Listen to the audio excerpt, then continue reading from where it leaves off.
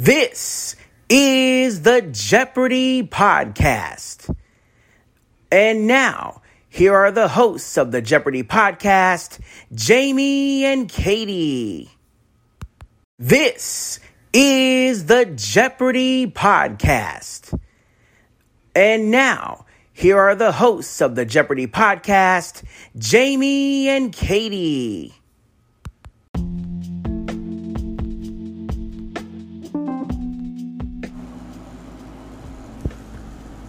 Hello everyone, this is the Evil Chocolate Cookie bringing you today's edition of the Jeopardy Chronicles. I realize we're a bit late. I was otherwise engaged for a few minutes, but we're here now. And since it's Saturday, it is time for our spotlight. Today we are going to be talking about James Holzhauer. So James Holzhauer is kind of an interesting case because James Holzhauer made his first well-known appearance in the game show department on the GSN version of The Chase back in, I think it was 2015? Something like that. Sorry for the persistent noise. My AC likes to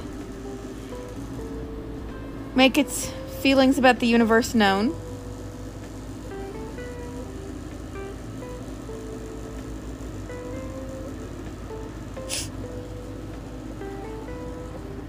But, yeah. But James Holzhauer, at the time, got the largest cash builder in the history of the show. He ended up answering 12 questions correctly in 60 seconds. Do the math, folks. That's one question every 5 seconds. So that's pretty hard to do. I mean, even as fast as Brooke can read, your brain just can't really keep up most of the time. So that is an accomplishment.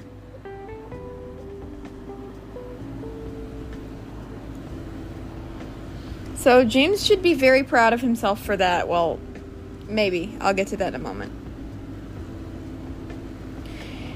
James was also part of the 3-person team who got what was at the time the highest amount of steps. The record up until that day was 22. James's team got 26. And the Beast kind of went home crying because he got his butt kicked. So fast forward 4 or 5 years to 2019. James decides to go on Jeopardy! Well, James had been trying to get on Jeopardy! For years, but that was when he actually made it. Which is, I guess, kind of important to note. I don't know. But all the waiting and prep work paid off because he ended up with a 32-game winning streak. Which was, at the time, second only to Ken Jennings himself, with 74.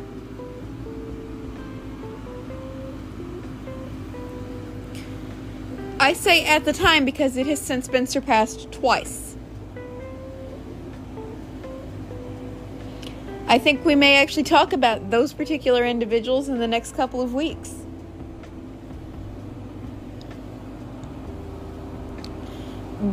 And actually, I started to say you'll see them soon, too, when we talk about the Tournament of Champions. I started saying you may hear about them, but you'll definitely be hearing about them. But anyway, back to James.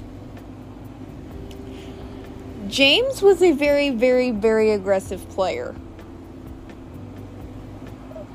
Not only did he go boing, boing, boing, boing, boing all the way across the board, but he tended to make very, very, very aggressive daily double wagers and such. And he has several of the top highest scores. He has the single game winnings record several times over.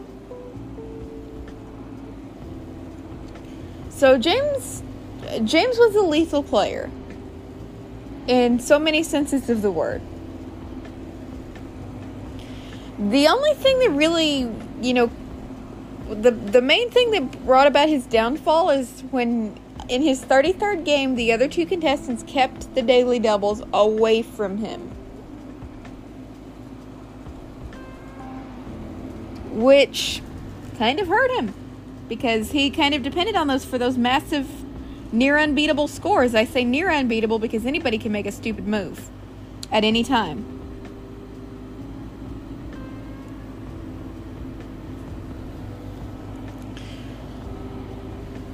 But yeah, losing control of the daily doubles really, really hurt him. And because of that, one of his challengers was able to defeat him. And my Android thinks for some reason that I need to know that someone's messaging my messenger. Which, spoiler alert, I neither need to know nor do I care at this particular moment in time. I'm busy.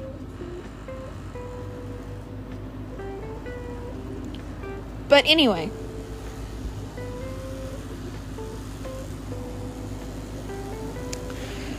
we hadn't seen the last of James though. Of course, he was invited to the Tournament of Champions, which he won.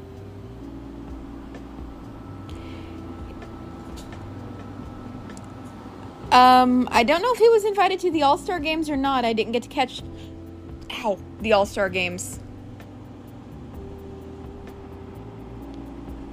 I think it was the All-Star Games.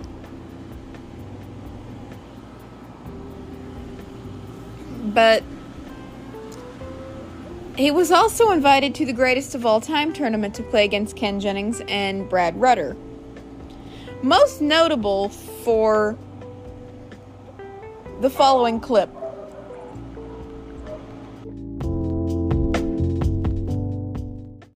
The end of the match is not a foregone conclusion. In spite of these scores you see here, we'll get rid of those scores right now. We will, of course, add them to whatever the... Hey, Brad's score's still on there.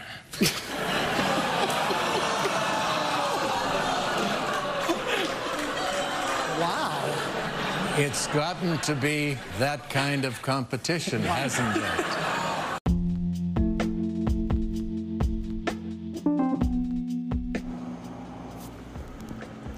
That clip, believe it or not, caused a lot of people to get upset. I don't know why. Brad took it as a joke. It was very clearly a joke. So I don't see why so many people kind of blew their tops over it. But they did. So, what can I say? After that, James became one of the initial three chasers, along with Brad and Ken. Obviously, James lost the Greatest of All Time tournament to Ken Jennings. I think he got second place, if I'm remembering correctly.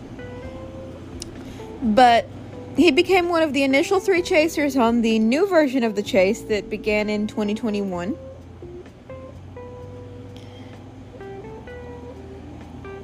And he's still there. As long as the show continues to be taping, that is. I don't know if they're going to have another season or not. I really, really hope they do. The most recent we've seen out of James was during Masters, because he came back to play against Matt Amodio, Amy Schneider, Mattea Roach, Andrew He, and Sam Buttrey in this really, really epic tournament. And actually, James won. And my prediction, I told people when the contestant list was announced, I said, watch, James is going to steamroll the lot of them.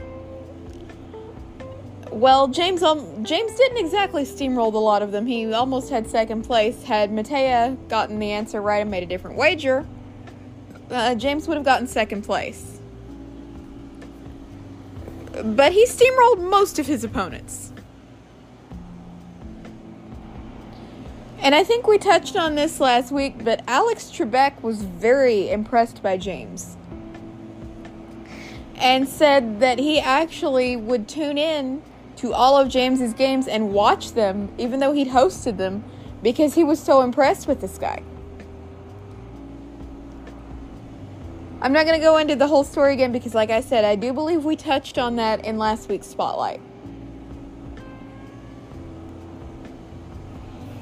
So, that is James Holzhauer in a not-so-brief nutshell.